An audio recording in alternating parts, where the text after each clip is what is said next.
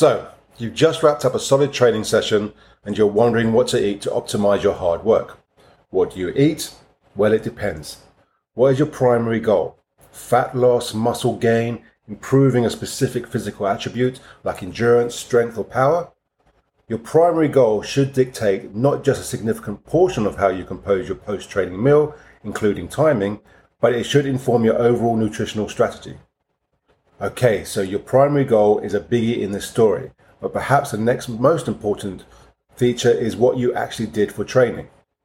A blistering session of high glycolic intervals will likely need a very different post-training meal than a neurological-based strength session with a low volume but high intensity, based on percentage of repetition maximum. Instead of tackling all this with an ironclad specific, eat exactly like this, let's look at this more at parameters that will influence what you eat after your workout. So I think the following is a solid way to think about post-training nutrition. First up, protein. Regardless of your goals and training, orientating your meals towards adequate protein is going to be a win. So adequate protein is arguably anything north of about 30 grams of dense protein that is rich in branched chain amino acids, or BCAAs, particularly leucine. This appears to be a minimum threshold to hit if we are to produce anabolic signaling, nutrient partitioning, and all good things we associate with protein. 30 gram is by no means the top end here, but should rather be viewed as a minimum. Carbs. So total amount of carbs will be based on your training, goals, and individual physiology. Some people do well on a high carb intake, others thrive on a lower relative level. High intensity, glycolytic activities will produce a greater need for carb intake, while more neuro-based strength work will likely require less. Last one, fats. Similar to carbs, fat intake will be highly dependent on your individual situation.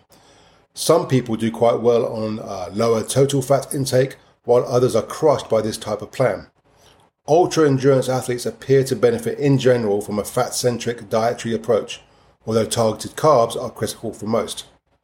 So how do we take the above and put something together that looks like a post-training meal? So first one, number one, make sure to hit at the minimum of 30 grams dense protein.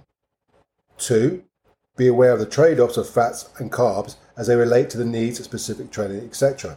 3, the post-training meal should constitute between 20 to 33% of your daily calories. If you eat 3 meals per day, that's 33% level is likely good. If you eat more meals, then you can certainly drop that down close to the 20% amount. So I know this is somewhat vague prescription, so how do we know if we're getting all this right? You should be making gains towards your primary goal.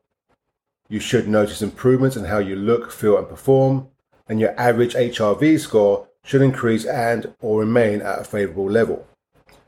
Based on these guidelines, we can tweak the timing, amounts, and ratios of your post-training nutrition to optimize your individual needs.